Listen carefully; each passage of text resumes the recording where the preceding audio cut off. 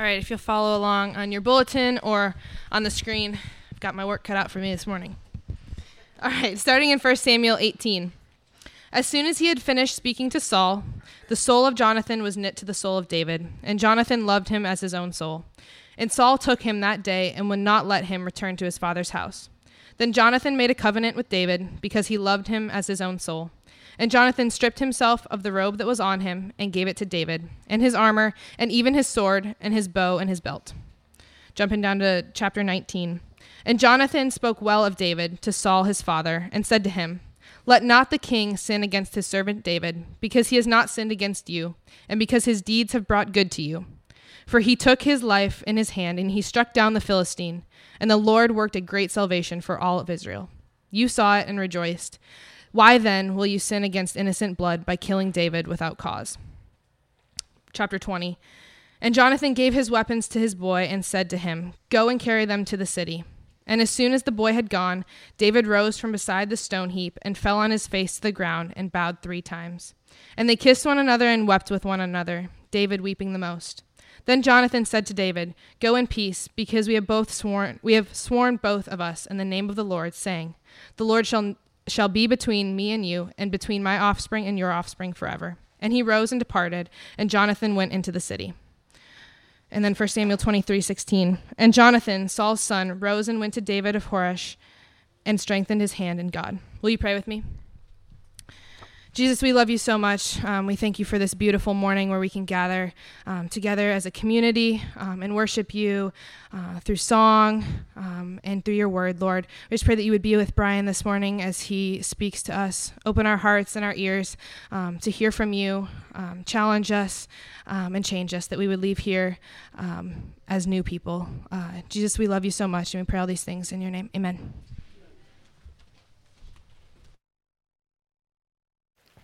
All right, good morning, everyone. Russell, before we begin this morning, can I put the quote from last week up there?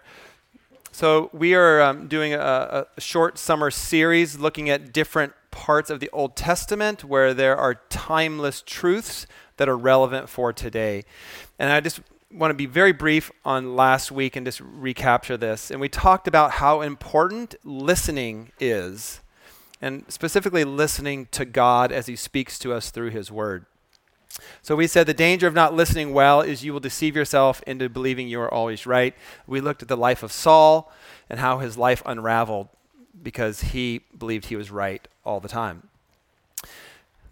Did a little bit of reading on Monday early in the week just about last week's sermon, just reading more about it. And I came across an old seminary professor. And it was interesting that I graduated in 2004. And he was supposed to be one of my philosophy professors.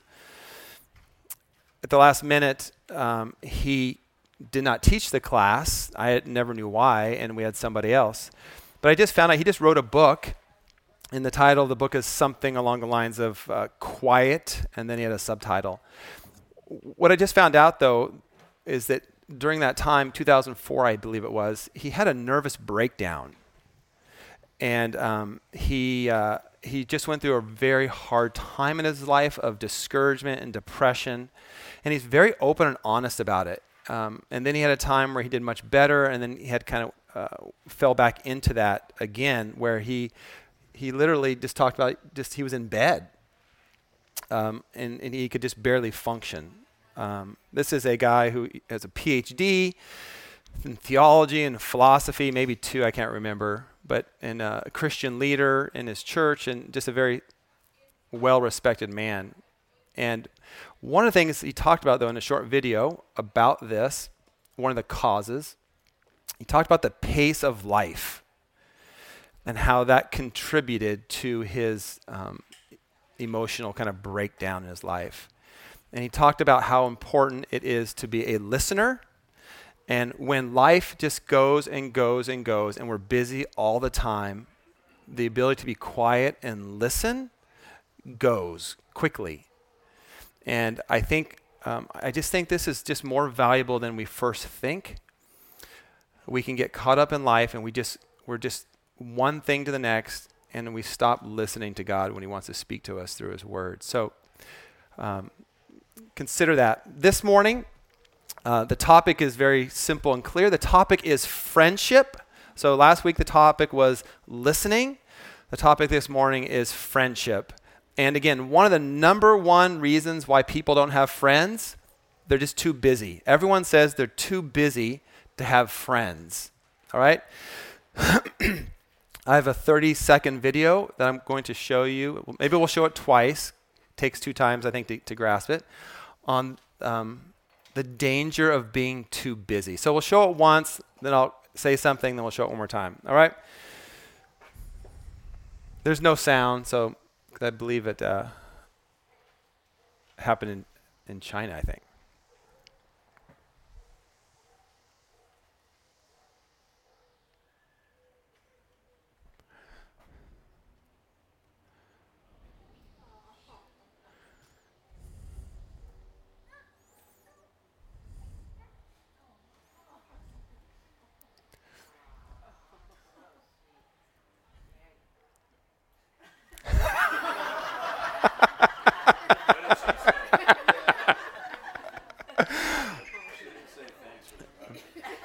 All right, thank you. We'll pause right there. I was just cracked up. I thought of Matt. I thought of myself. Like, what did she say to that car? Back up. There's much here, right? The family, they kind of even hustle along the way. They're just too busy to help, too busy to be friendly, too busy to be considerate. And think about even the lesson that they just passed up on teaching their child about what it means to be a friend, to be a neighbor, to be considerate, to be a part.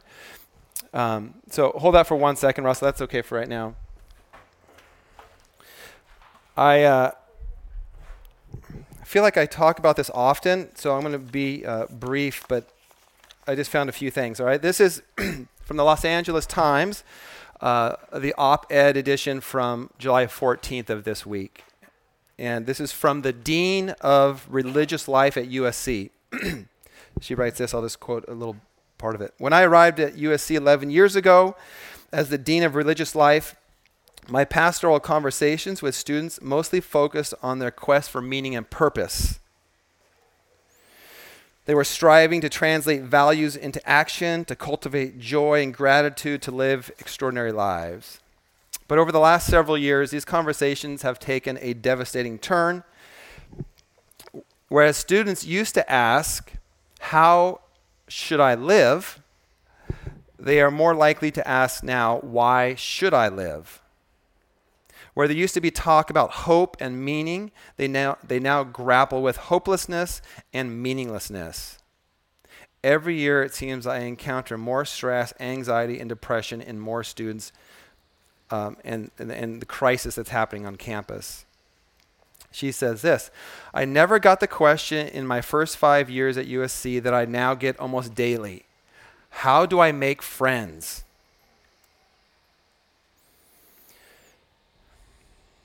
Students may have thousands of friends online, but few in real life.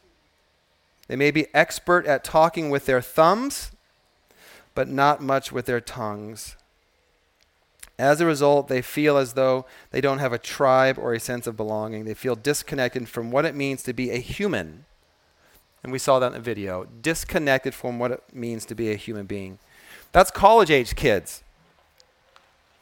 And this is just a sampling of this week. Here's a story. I believe it's actually from Columbia, Missouri, from a gentleman. His name is Tom.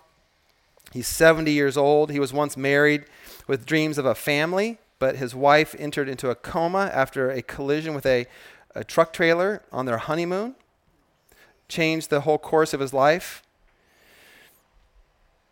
He said he got several DWIs trying to drown his sorrows and went to a mental health center. He lives alone now. Many of his friends and family have died in recent years, and he can no longer do the activities he used to enjoy.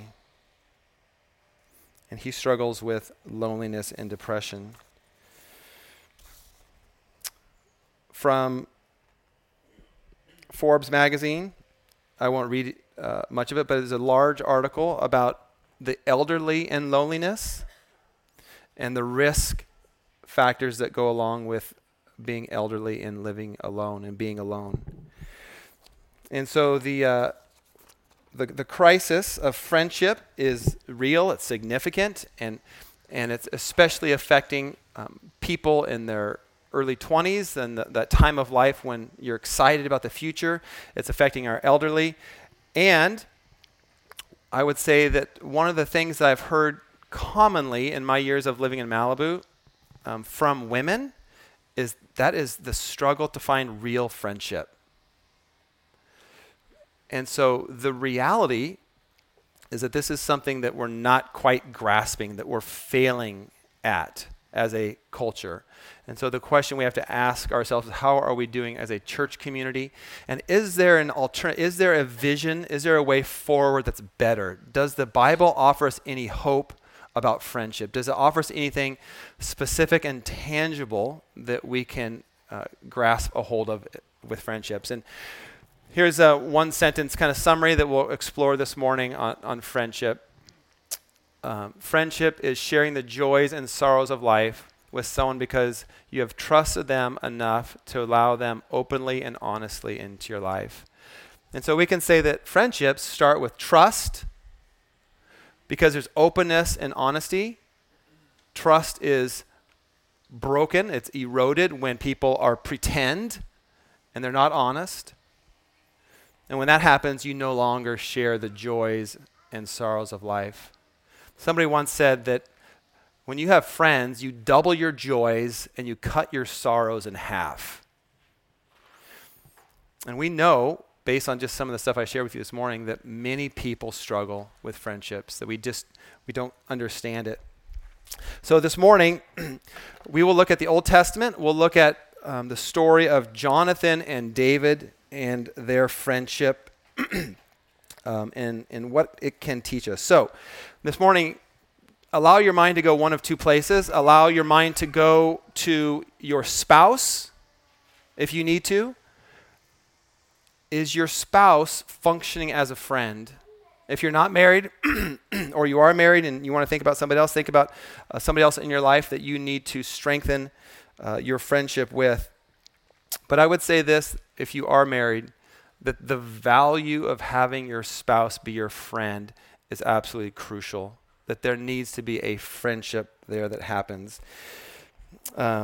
Just a few thoughts on why it's important, just as we think about this. Why do we need friends? Number one is this, that spiritual growth happens through friendships. That if you want to continue to grow spiritually, you need to have friends in your life. If you want to accomplish God's purposes in your life, if you want to live according to what God has called you to do, we need friends in our lives. If you want to continue to grow spiritually, you need somebody to encourage you, to support you, to challenge you, to push you closer in your relationship with Jesus. Number two, why we need friends is we all have blind spots. We all have areas of our lives that we can't quite see clearly. And we need friends to speak honestly to us. Hebrews chapter 3 says this, "Be careful then, my dear brothers and sisters, make sure that your own hearts are not evil and unbelieving, turning you away from the living God. You must warn each other each and every day while it is still today, that none of you will be deceived by sin, and your heart will be hardened against God." So we need people to speak truth into our lives, people that you trust, people you can be open and honest with. Number three, you need people to support you. Life is rough. Life has challenges, and you need people on your side to offer encouragement. If you want to ever do a study on this, it's an easy thing to look up on the internet, but there are over 50 commands in the New Testament related towards one another. We are to love one. I'm not going to give you all 50 now, but here's the idea, that we are to love one another. You are to forgive one another. You are to speak truth to one another. You're to greet one another, show kindness to one another, admit our faults to one another.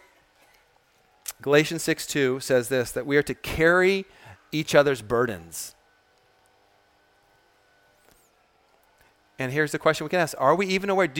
Is there anyone in your life that you are open and honest with, that they know the burdens that you're carrying? Often we need a team approach to dealing with the discouragements of life, that you cannot handle them alone. We need support. You need encouragement. And here's the unfortunate reality. This happens often, is that when people go through the most challenging and hard times of life, they withdraw from people. They withdraw from community. So have your eyes and ears open to people. Has somebody disappeared from your life? Are there friends that you're no longer in touch with? Be aware of what's going on in people's lives and show support. So that's just very brief, but the idea of friendship is very important. Think through the implications of the video we just saw, and even think of it as a metaphor for life, that we're preoccupied with ourselves. We're preoccupied with our own families. We're unaware with other people's families, of what other people's families are going through. So David and Jonathan is a story in the Old Testament. It's 1 Samuel chapter 18, 19, and 20. And it's a story of this friendship that happens. So there's a little bit of background we have to have. These are two guys that they're both warriors. And so when we understand friendships, one of the first things we have to understand is that friendships have a shared interest. Friendships have a shared interest. What are you interested in? Do you do anything besides just work? What do you enjoy? What are things that you find valuable? What are things that you can do with a friend that time goes by without you even realizing it? One of the things I did this week is I went to my photos on my computer and I typed in Los Padres National Forest. And I don't know, 200 or 300 photos popped up of photos. And I just started looking at a few of them. And then I started counting different friends, and many of you are here this morning, that have gone up into the mountains. So the Los Padres National Forest is the mountains above Ojai, Santa Barbara area. And there's a long list of you that have gone up into the mountains there with me. And I think it was Scott Mulder and I that maybe did it for the first time. And I just want to share this with you just very briefly, because you need to have shared experience. You need to do things in life with people where you don't even realize a friendship is happening. The very short version of the story is that I talked to Scott about maybe the possibility of finding this place where we could go fly fishing. And of course, unfortunately, it turned out like most of my little adventures, we could not get to the river that we wanted to get to. But we bouldered, and it was almost torturous. Like the next day, my whole body ached because we were climbing over rocks, and it was hot, and it was miserable. But we did it together. And it was almost one of those things where like we came out of this alive. And you don't forget shared experiences, and especially things that are tough. I went to Haiti with Gary Wanacott.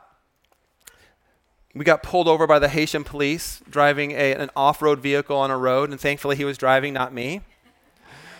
And the police took his license, and I was just like, this cannot be good. Like he took the license from Gary, went up to the police building, their headquarters, and people are talking. We're sitting there, and then our friend comes and starts arguing with a cop, and I'm like, we're going to end up in jail together. That's going to be a very bonding experience together, to being in a Haitian jail together. We're going to be best buddies. And then I remember our friend just grabbed the driver's license out of the Haitian policeman's hand and says, "Leave now." And we're like, who do you listen to? A Haitian policeman, or you listen to your friend? Drive, go. We survived. We didn't go to Haitian jail. We're here. But my point is this: have things in life that you enjoy doing with people, where friendships can grow and exist. I don't call up Gary or Scott and say, "Hey, let's just have a friendly talk. Let's just have friends and talk." We just do things together. Jonathan and David were warriors.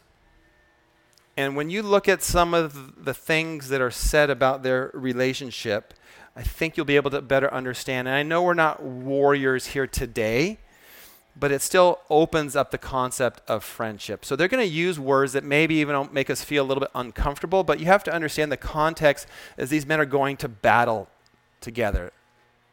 All right, so that's a little bit. So the context is this. Saul is king.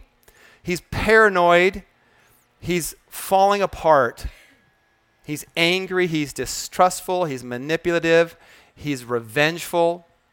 David has just killed Goliath. Goliath is this little shepherd boy, and now he is the hero. Saul is threatened by him.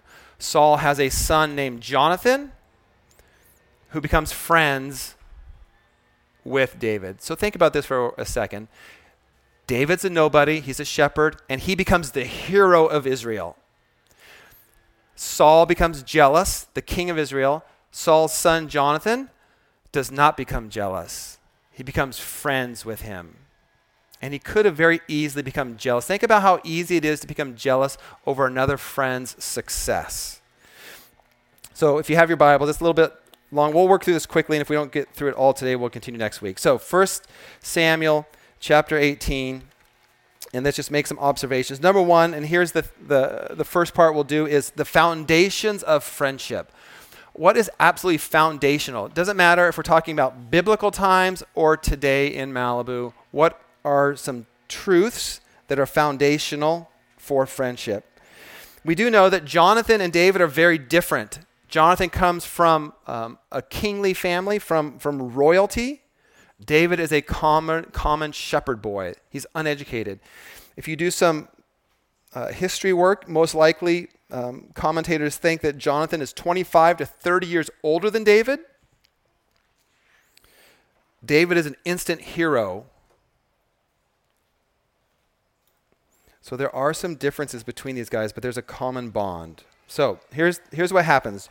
1 Samuel 18, verse 1, foundation of friendship. Number one is this: a shared life and a shared confidence in God. A shared life, we mentioned this briefly, is they're both warriors. Okay, so if you have your Bible, turn a couple pages back to 1 Samuel 14 and verse 6, and it talks about Jonathan defeating the Philistines. So he's a warrior, and here's what Jonathan says. They're both warriors, but they both have this view of God. And here's what it says.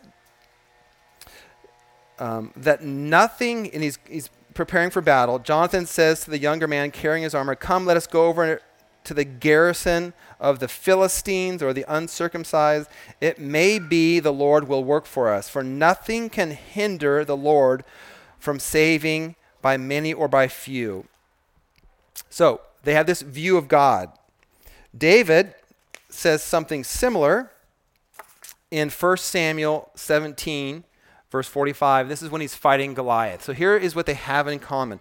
David replies to the Philistine, to Goliath, "You come at me with a sword and a spear and javelin, but I come to you in the name of the Lord of heaven, of heaven's armies, the God of the armies of Israel, whom you have defied. Today the Lord will conquer you." Both go to battle. Both are courageous warriors, but their confidence and their courage is rooted in God. They both have this huge view of God. They have this confidence of life that the battle belongs to the Lord. And there's this interesting little tension here. They both are warriors. They just don't sit back behind their soldiers and say, "Go fight, and we're going to trust God."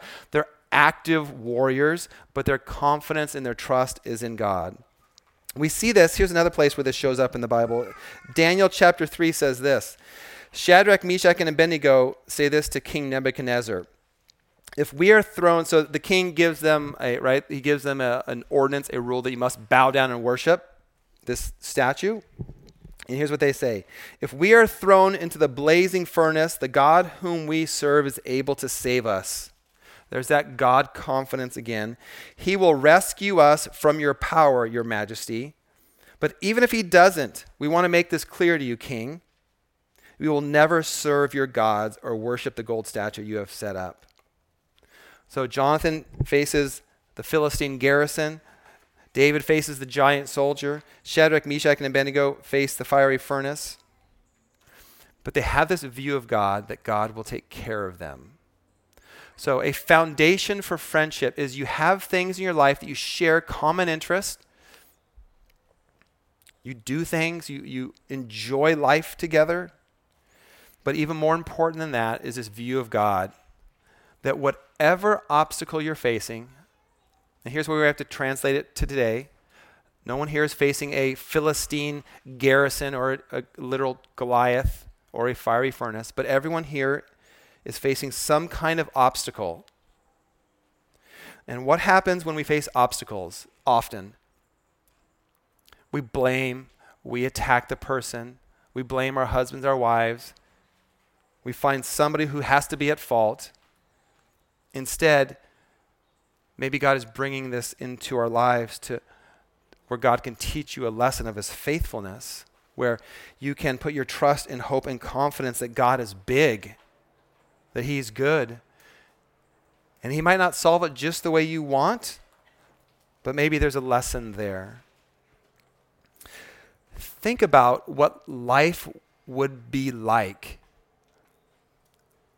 if marriages were based on friendship, where husband and wives were friends. And their view of God was this, that no matter what happens in life, God is going to take care of us. We don't have to go after each other and attack each other. We can believe in the goodness of God. We don't have to compete. We don't have to point out flaws. We don't have to be morally superior to the next person.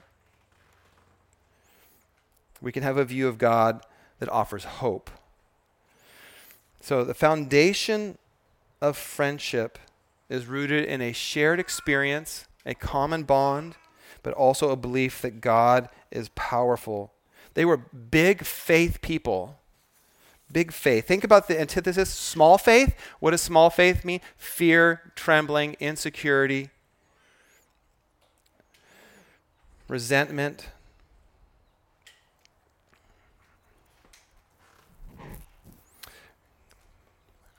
Courage is rooted in what you worship. And if you worship God more than anything else, you will be a person of courage, and you will be able to address and deal with the problems of life. If you worship your own comfort, your own security, your own goals, those things will always crumble and leave you wanting more. Number 2, the second foundation for a friendship is the idea of love. Verse 1 again of chapter 8 says this: As soon as David had finished speaking to Saul, the son of Jonathan, the soul of Jonathan was knit to the soul of David, and Jonathan loved him as his own soul. Verse 3, Jonathan made a covenant with David because he loved him as his own soul. It says it 2 times there that Jonathan loved David as his own soul. He makes a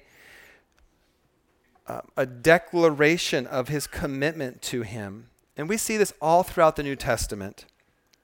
Romans 12:10 says this, that we are to love one another with a brotherly affection, a phileo love, a Philadelphia love, a place of brotherly affection.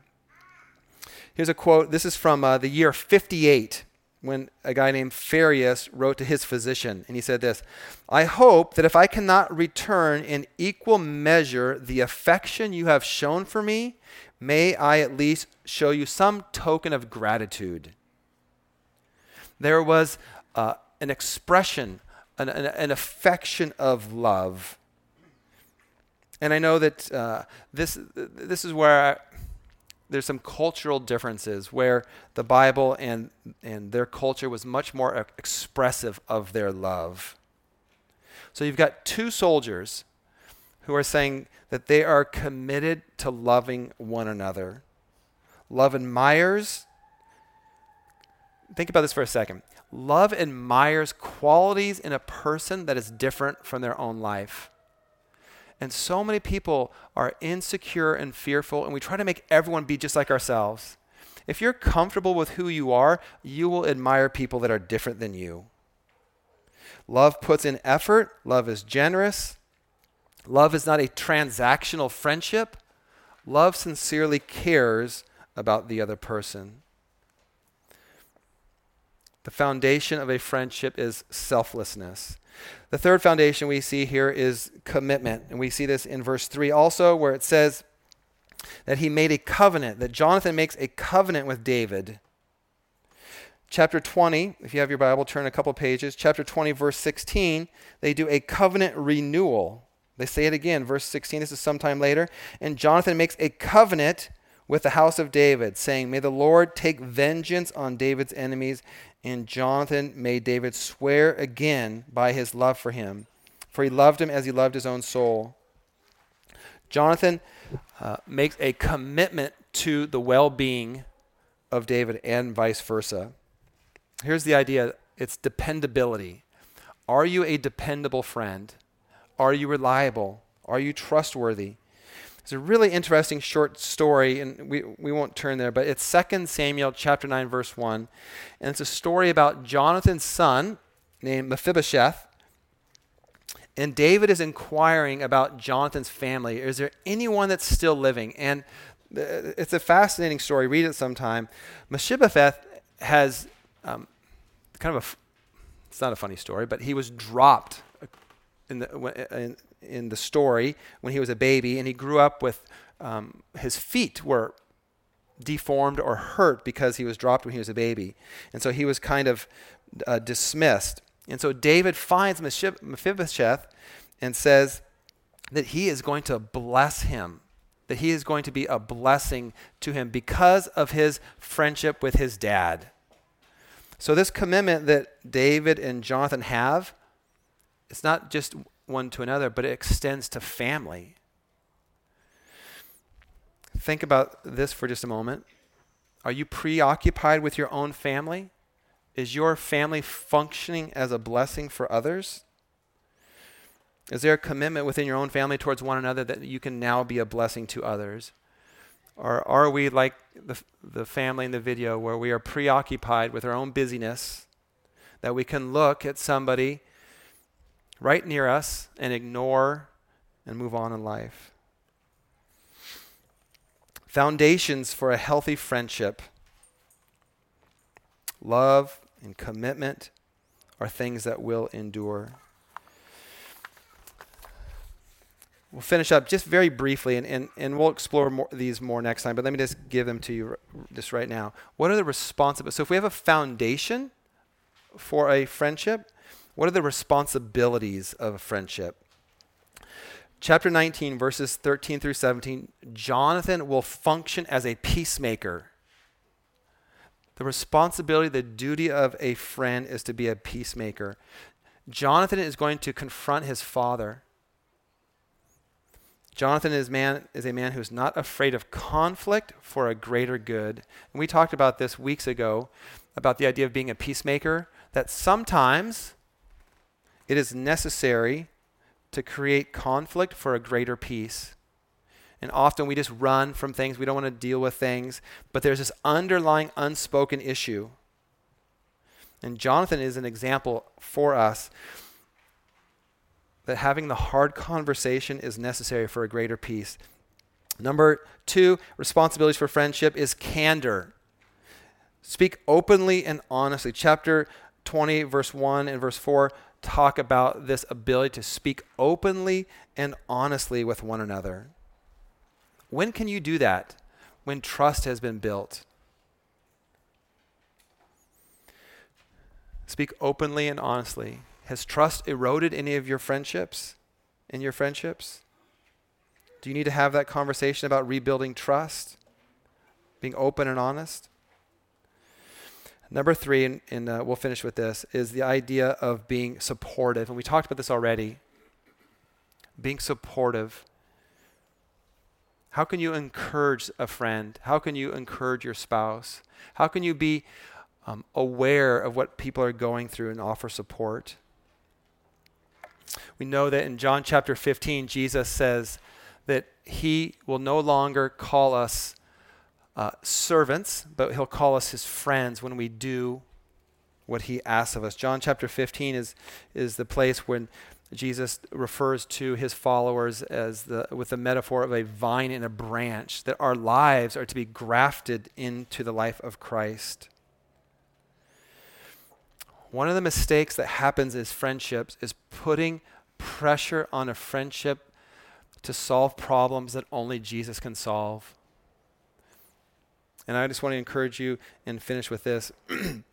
There are some problems in life that a friend cannot solve for you. A friend can walk with you through things, but Jesus is the only one that can solve the issues of our heart. And sometimes what happens, we get tripped up a little bit in our friendships and we put expectations upon people to solve issues that only Jesus can solve. So the calling in our lives, as we saw in the video, is to slow down and help, carry burdens, partner with people in life, encourage. But know this, that there are things in this world that only Jesus can resolve. And don't put that on your friends, because that will dissolve the relationship. The good news of the gospel is that God sent his son Jesus Christ to die on the cross so that human beings that can be reconciled to God. The greatest friendship we all need is a friendship with Jesus Christ. And that happens when you put your faith and trust in him. That empowers you and gives you a new calling on your life to live a new way, to be a true friend, to live in a way that creates community and health. Will you consider your role this morning in being a friend?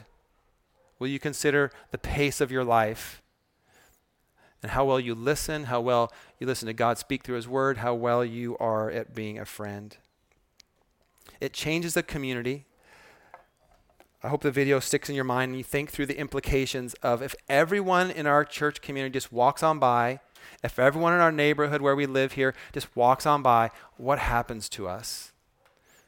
If husbands ignore their wives, if wives ignore their husband, if parents ignore their children, what happens to us? There's a more beautiful calling upon our lives, and that's to follow Jesus. And his love will change our hearts to be better friends. Let's pray.